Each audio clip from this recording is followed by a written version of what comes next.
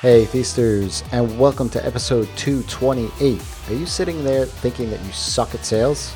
Well, I'm going to tell you you don't. You just might not have the right process in place to review your own sales. Welcome to the Ask Rez podcast. I'm Jason, and I'm here to help you get past those bumps in the road, those struggles, those things that hold you back from building an amazing and profitable freelance business each and every single day. Profits, that's what we talk a lot about here on this show, right? So how do you improve process, but you improve your sales? If you're there sitting thinking about how you suck at sales, or maybe that you're not confident in your own skills at selling, maybe because you're an introvert, or maybe you hear the things that I talk about, you're doing the things that I share with you, but feel that something's not working. How does it work for Jason? But maybe it's just not working for me. I don't know. Well, LinkedIn outreach, using the tools for following up, even your business coach aren't 100%.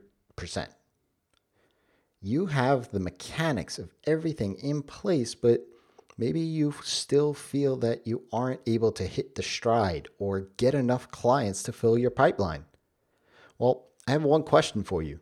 Are you reviewing your sales process? Do you listen to the recorded sales calls? Are you listening more than you are talking on your sales conversations? Who's asking more questions, you or the lead? Are you reading between the lines of what the lead is telling you?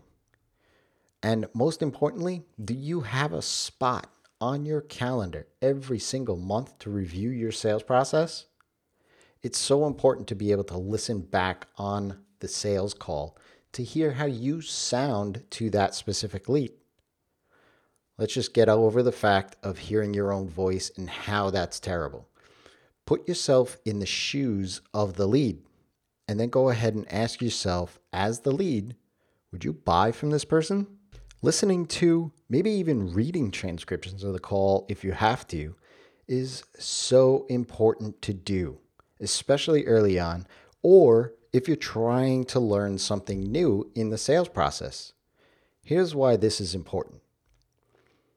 When you are in conversation with someone, your brain does all this processing, this feedback loop of looking at your lead. It tries to figure out how to form your next words, all the while you're talking.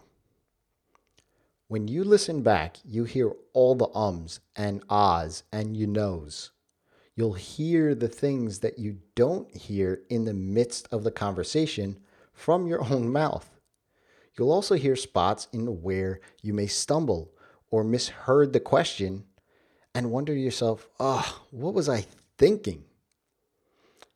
Once you hear these things, you can't unhear them. But because you now heard them, you'll be a little bit more conscious of them the next time around, which then in turn improves your sales communication. You may slow down a little bit during your talk, and that's fine. But you're going to be conscious of all the things that you heard that, maybe didn't go so well in the last one. Another point I want to make is if you didn't get a lead to close, ask them why. There's a good chance that they will never tell you or tell you something that's not all that helpful. You may not even be the reason why the deal didn't happen in the first place. Understanding the reason behind why someone chose not to move forward allows you to adjust your process and your sales conversation. For example, if you keep hearing pushback on pricing, ask for their budget earlier on in the process.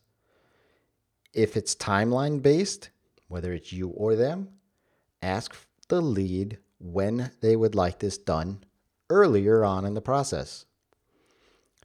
Another example of this is that it could be that they don't like something about your process of working with you. Sometimes we don't elaborate on that until we actually get on a phone call. But if you hear this more often, It could be, I don't like logging into a project management system, or I don't like the fact that there are no phone calls, whatever that process is. It gives you the opportunity to then go ahead and put your process on your website. Make a nice page.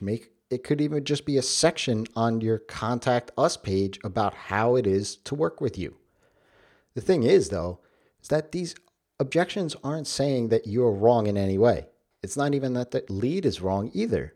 It's simply saying that their expectations and needs differ. That's all. Putting in place a way to allow them to tell you a reason for not moving forward saves you and future leads time. It's important because it creates the space so that the leads that are a better fit for you have your attention, time, and focus. If you have a question, ask Rez. That's me. You can find me on Twitter @Rez. Or if you would like to come on to the show and get a free coaching call one-on-one with a specific struggle you have in your business, I'd love to have you. Reach out to me either on Twitter or through my website. You can email me, whatever form I'm available in. Go ahead and reach out and let's make it happen. Until next time, it's your time to live in the feast.